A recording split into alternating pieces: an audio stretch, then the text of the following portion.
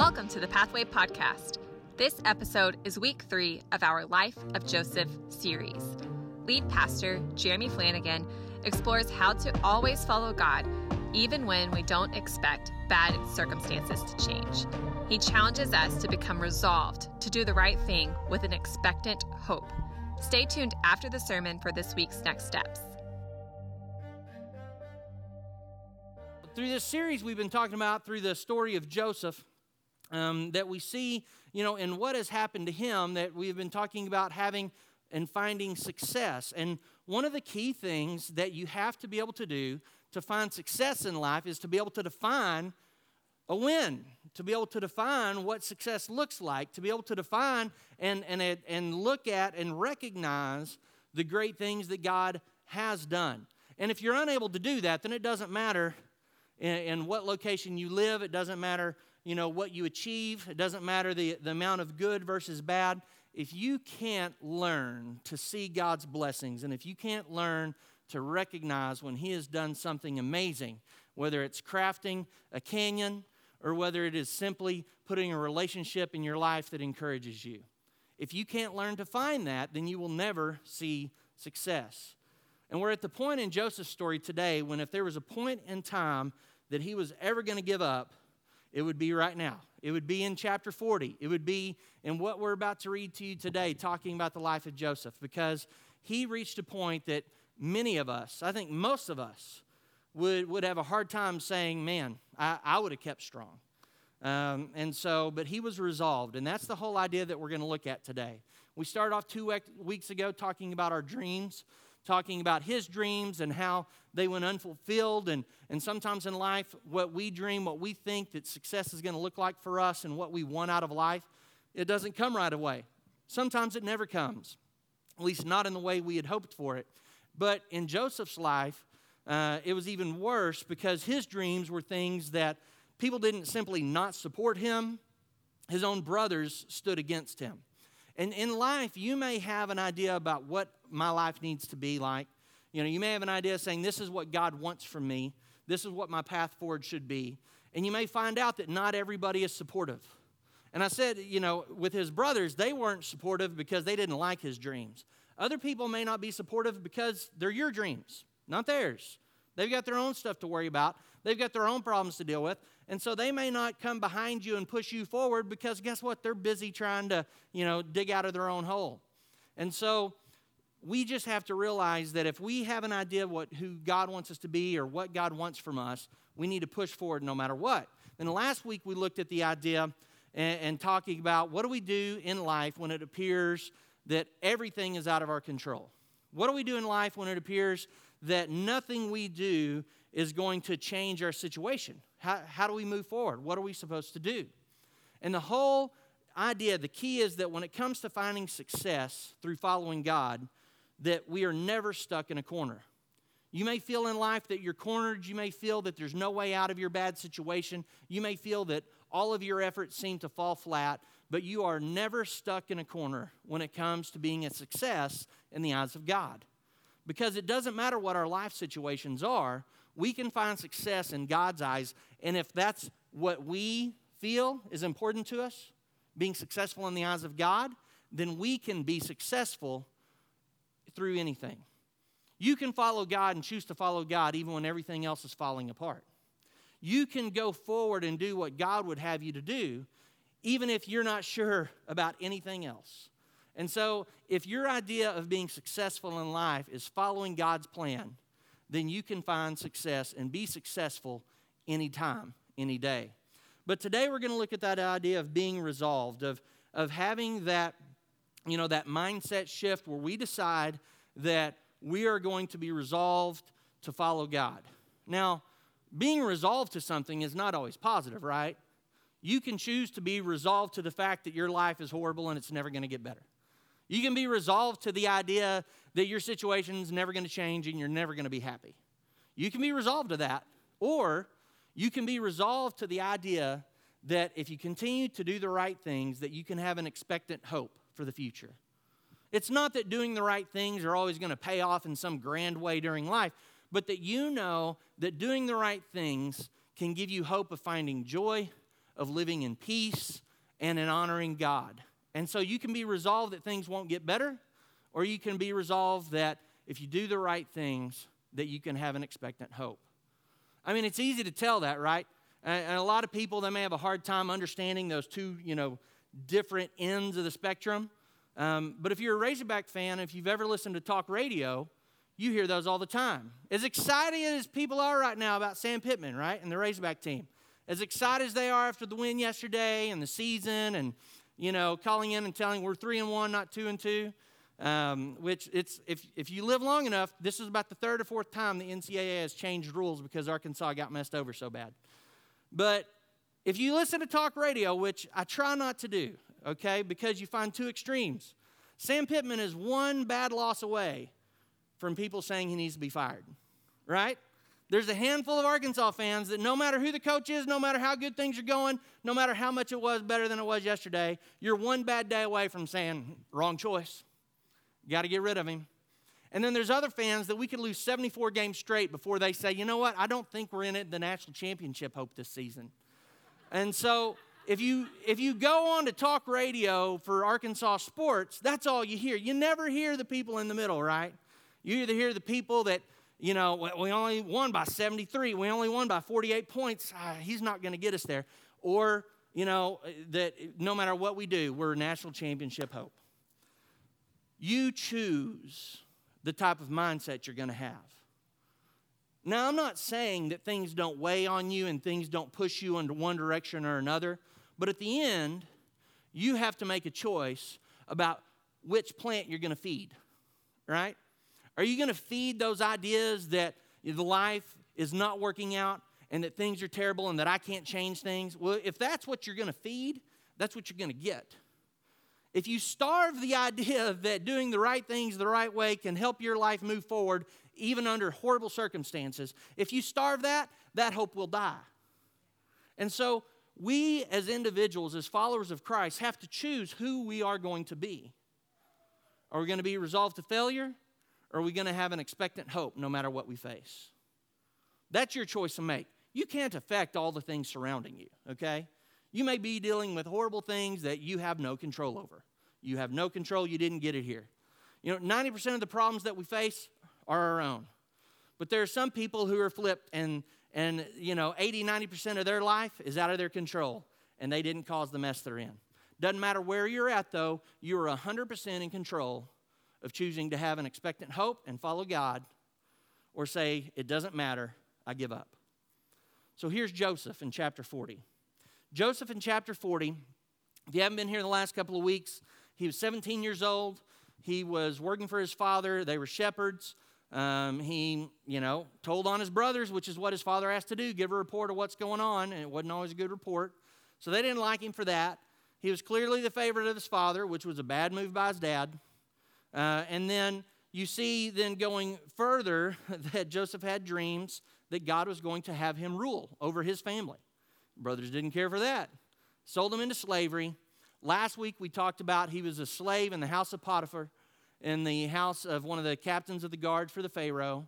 And so while being in that house gave him some great opportunities to see the kind of the inner workings of upper government and learn their culture and their language and other things that became beneficial to him, he was still a slave who was then accused of trying to have an inappropriate relationship with Potiphar's wife, even though he tried to avoid her nonstop.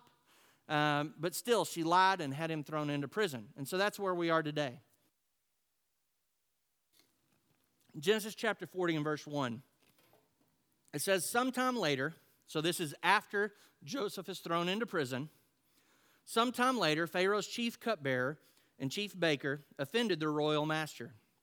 Pharaoh became angry with these two officials, and he put them in the prison where Joseph was, in the palace of the captain of the guard. They remained in prison for quite some time, and the captain of the guard assigned them to Joseph, who looked after them. While they were in prison, Pharaoh's cupbearer and baker each had a dream one night, and each dream had its own meaning. When Joseph saw them the next morning, he noticed that they both looked upset. "Why do you look so worried today?" he asked them. And they replied, "We both had dreams last night, but no one can tell us what they mean." "Interpreting dreams is God's business," Joseph replied. go ahead and tell me your dreams. So Joseph's path to get here, to this part today, was that he did what his dad told him to do, and his brothers didn't like him for it. Maybe he didn't have to necessarily tell his dreams out loud to his brothers, but he did because they were from God, and he was excited. I'd be excited if I got dreams that I knew were from God and everything else, but his brothers hated him for it. He got sold into slavery, taken to Egypt, and God blessed him because of his character, his hard work, his trustworthiness, all those good characteristics. Because of that, it said Potiphar entrusted his whole house to him and didn't have to worry about a thing except what to eat that day. And like I said last week, Joseph probably even took that out of his hands most of the time and had dinner ready when he came home. Had all the servants having everything to go. Potiphar didn't have to worry about a thing because he trusted him so much. And God blessed his household because of Joseph. Then after Joseph was thrown into prison, we saw last week it said that he did well in prison. And the prison guard, the person who was in charge of the prison, kept elevating Joseph. So he was like the trustee in prison because he could have confidence in him. And Joseph was, not mean to the other prisoners. He wasn't, he was a just person. And so he could let him lead. Everywhere Joseph was, he lived the right way and he did the right thing. He wasn't perfect, okay? I'm not saying he was perfect. But in the story, more than not, Joseph did the right thing. And because of that, God blessed. God blessed him wherever he was at. But where he was at was in horrible places. Like I said, he was going in the reverse path that we would want. From his father's house to a prisoner, or to a slave to a prisoner.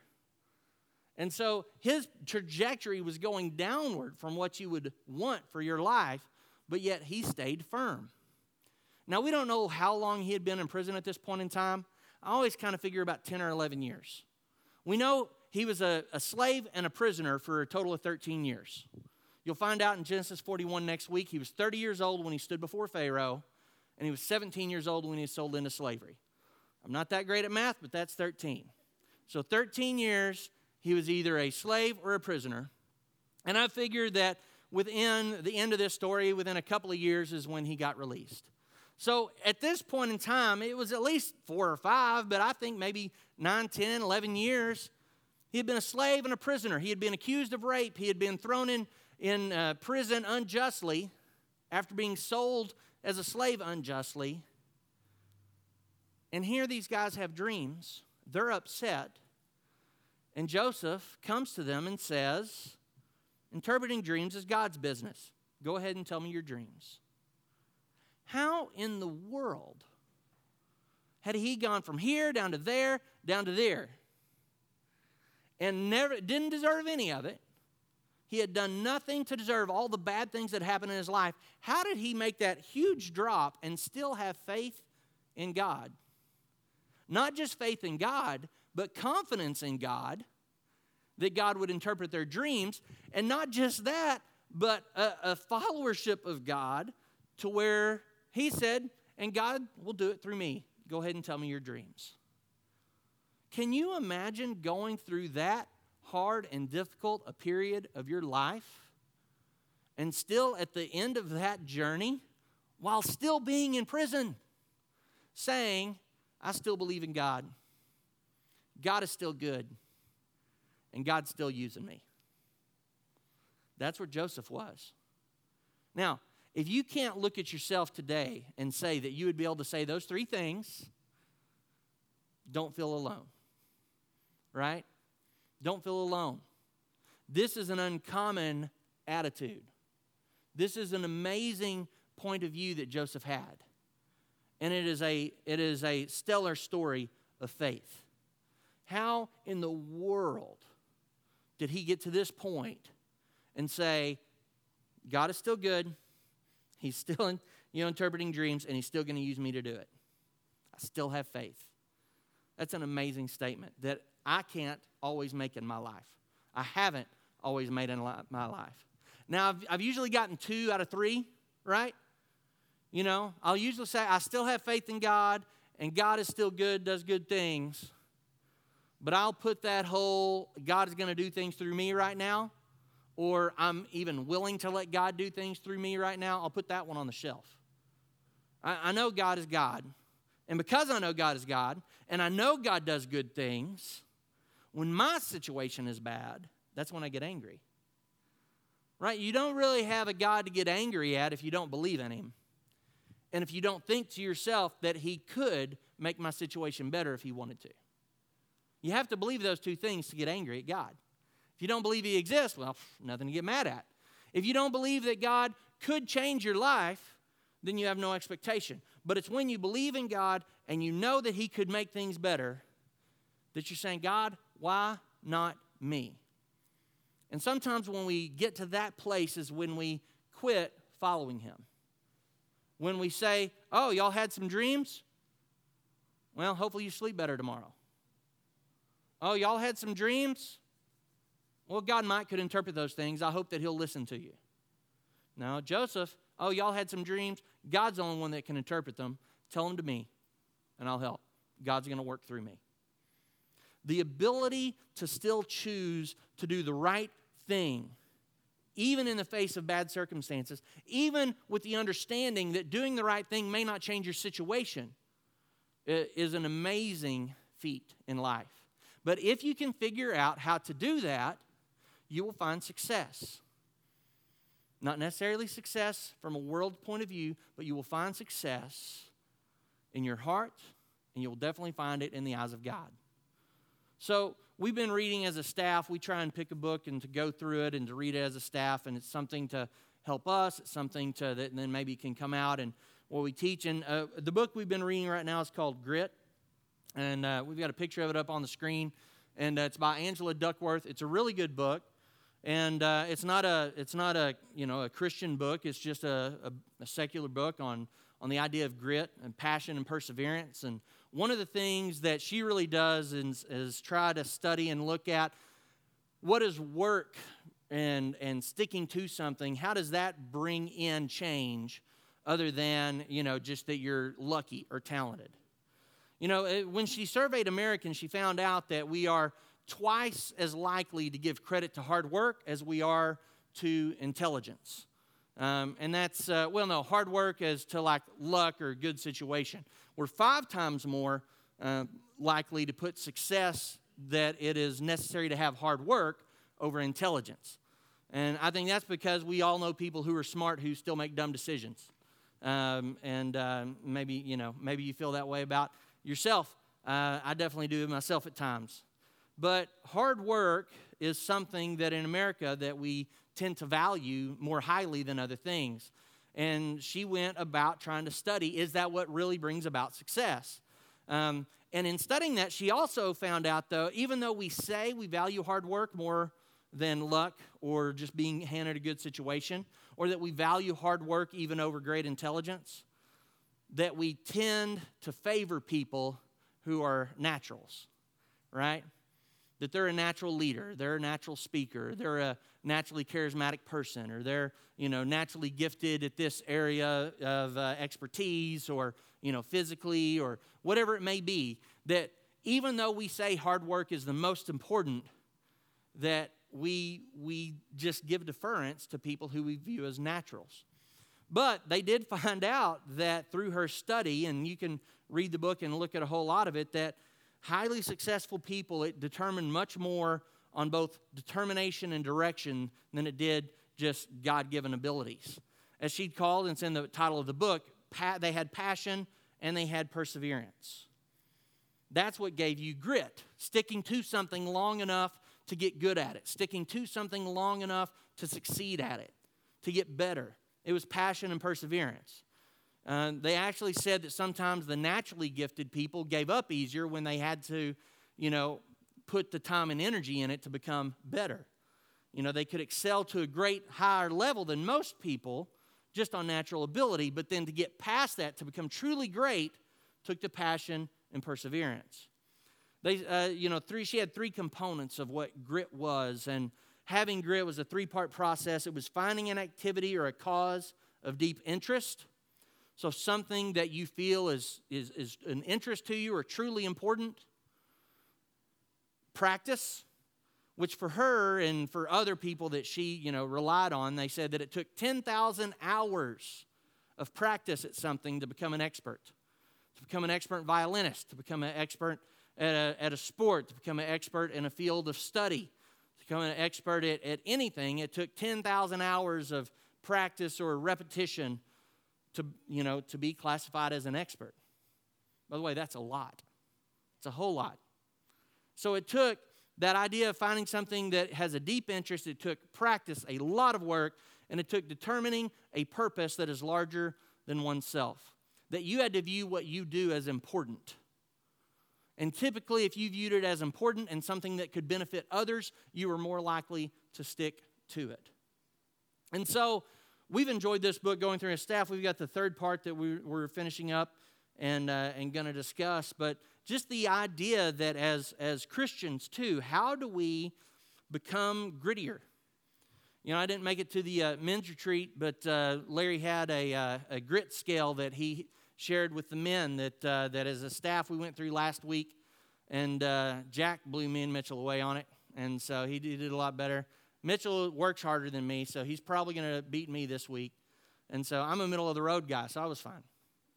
But it was just that scale of doing those daily things with your family, whether it's prayer with your wife, whether it's holding hands, whether it's reading the Bible with your kids, whether it's having a personal devotional, whether, just those daily things that we don't think about how they add up. But if we do them, it's what helps us stay more firm within our relationships, within our homes.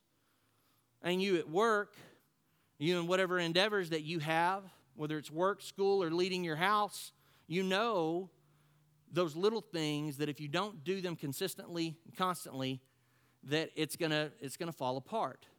It takes doing the right things consistently to find success. And it's doing those right things consistently that gives you the ability to have grit and to stay firm when things are bad.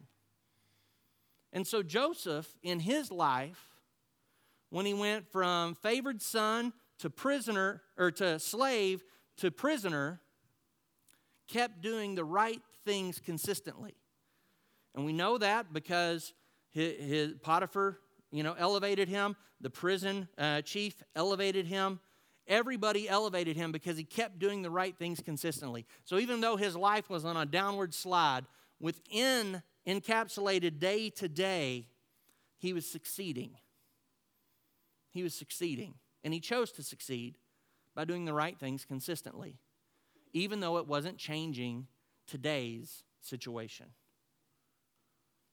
He went years and years, 13 years, with doing the right things consistently, not bettering his situation. Can we say that?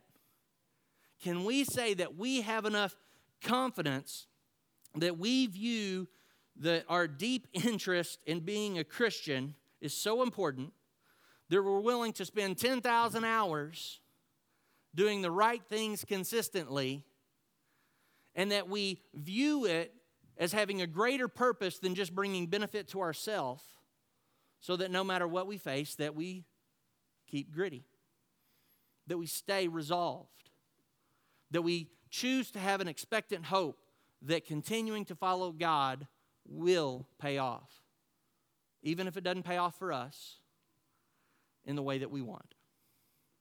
So Joseph did that, and it started paying off for everybody else. In verse 9, it says, "So the chief cupbearer told Joseph his dream first. In my dream, he said, I saw a grapevine in front of me. The vine had 3 branches that began to bud and blossom, and soon it produced clusters of ripe grapes. I was holding Pharaoh's wine cup in my hand, so I took a cluster of grapes and squeezed the juice into the cup. Then I placed the cup in Pharaoh's hand. This is what the dream means, Joseph said. 3 branches represent 3 days. Within 3 days, Pharaoh will lift you up and restore you to your position as chief cupbearer. And please remember me and do me a favor when things go well for you. Mention me to Pharaoh so he might let me out of this place. For I was kidnapped from my homeland, the land of the Hebrews, and now I'm here in prison, but I did nothing to deserve it."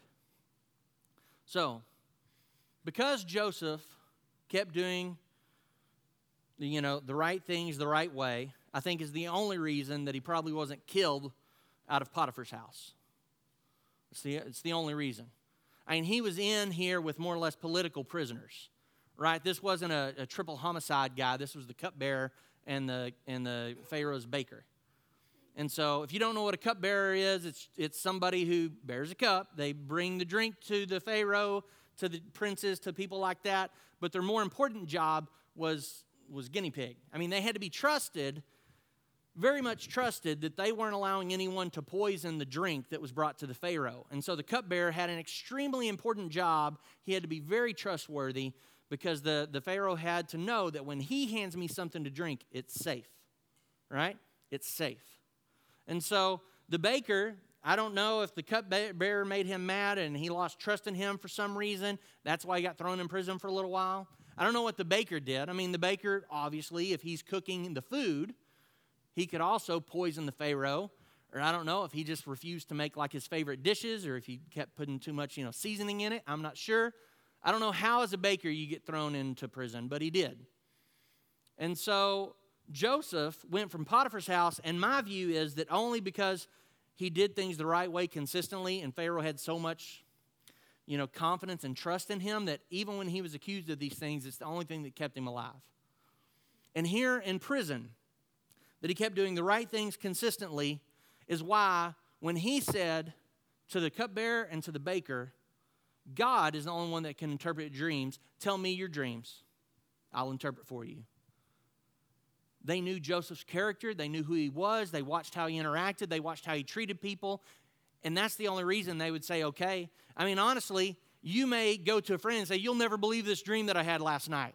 And then you may tell them your weird dream and everything else. If they start coming back with an explanation to you about what it's about, do you trust it? Do you really think it's true? No, your dream is crazy and their interpretation is probably just as crazy. So these guys literally felt, okay, Joseph, you tell us what our dreams mean and we will believe it. That only came because he did the right things consistently. He was resolved to live following God with an expectant hope, even though day after day his situation didn't change. But it put him in the opportunity to help other people. It put him in the opportunity to elevate them. It put him in the opportunity for them to have confidence in Joseph. And here he gave a very positive dream interpretation, right? Very positive one to the cupbearer, and said in 3 days' time you're going to be restored to your position. And when you do, please, please, please remember me and talk good about me to the Pharaoh. Tell him what I did for you. Tell him I don't deserve to be here. And so Joseph doing the right thing consistently is what got him his shot in front of the one person that would be able to help his situation today, right? God put that situation together. It was there, but that opportunity had to be followed through by Joseph choosing to do the right things. Had he ignored the cupbearer, had he fallen away from God, had he decided that God isn't in the business of interpreting dreams, because I had dreams 10 years ago, and I'm stuck in prison. I had hopes 10 years ago, and I'm still here. I've believed in God, and I've done everything God has wanted me to do. And I am still here, struggling. But instead of letting that push him to say, I'm not going to follow, he said, God is still good. God still does good things. God's still going to work through me, even in my bad situation. Tell me your dreams. So, when you go on and you finish the story, very good dream interpretation for the cupbearer, not so much for the baker. Verse 16, when the chief baker saw that Joseph had given the first dream such a positive interpretation, he said to Joseph, I had a dream too. In my dream, there were 3 baskets of white pastries stacked on my head. The top basket contained all kinds of pastries for Pharaoh, but the birds came and ate them from the basket on my head. This is what the dream means, Joseph told them. The 3 baskets also represent 3 days. 3 days from now, Pharaoh will lift you up and impale your body on a pole. Then birds will come back and peck away at your flesh. At which point the baker is like, I should have just not asked. And in verse 20, Pharaoh's birthday came 3 days later, and he prepared a banquet for all his officials and staff, and he summoned the chief cupbearer and chief baker to join the other officials. And he handed a rose to then restored the chief cupbearer to his former position so he can again hand Pharaoh his cup. But Pharaoh impelled the chief baker, just as Joseph had predicted when he interpreted his dream. Pharaoh's chief cupbearer, however, forgot all about Joseph, never giving him another thought. I always view that. I always just think in my mind, Pharaoh brings these two guys in, and they're both sitting there. And, of course, the cupbearer is like really hoping and excited, and the baker's just hoping this Joseph guy's a liar. And it literally is just like almost a game show to me. It's like, yeah, he's the winner of the grand prize. And the other guy, go get the sharp pole. And but it comes out as Joseph said, right? The dreams were interpreted correctly. Everything went forward as God had given Joseph the ability to see and envision. But the cupbearer forgot him. Cupbearer forgot all about him. So, you read chapter 40 here, and we're done with chapter 40. That's it. It ends saying, Pharaoh's chief cupbearer, however, forgot all about Joseph, never giving him another thought. Well, yet.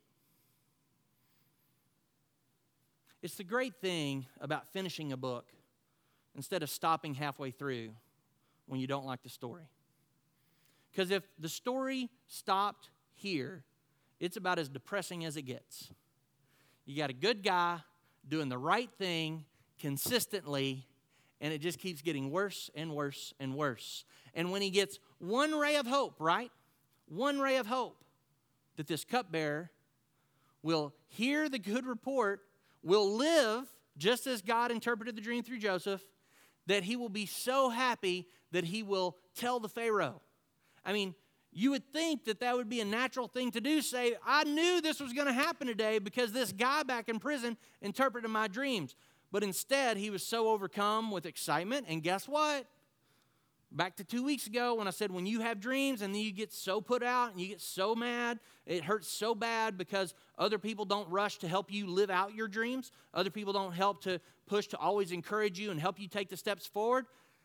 The cupbearer just got back to his own life after fearing death. He just got back to, if he had a family, back to his family, his friends, his house, his dog. He just got back to everything. And so he forgot about Joseph because his life had changed forever and he was back to enjoying life instead of expecting death. But for Joseph, he was forgotten, and he stayed there in prison for a while longer. Total of 13 years in slavery and in prison. Because no matter how much good he did, it seemed that his situation would not change.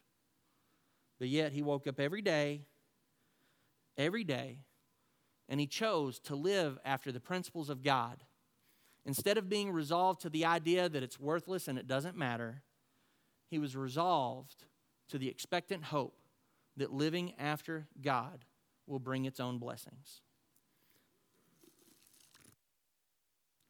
Just because God hasn't answered yes today does not mean his answer is no. I know that it feels like that at times. I know that we feel disheartened, we feel discouraged, we feel depressed, we feel angry, we feel upset, we feel like all of this is just spinning our wheels and maybe worthless, and it just, why? And especially when you see the same things work out for other people when they're not working out for you.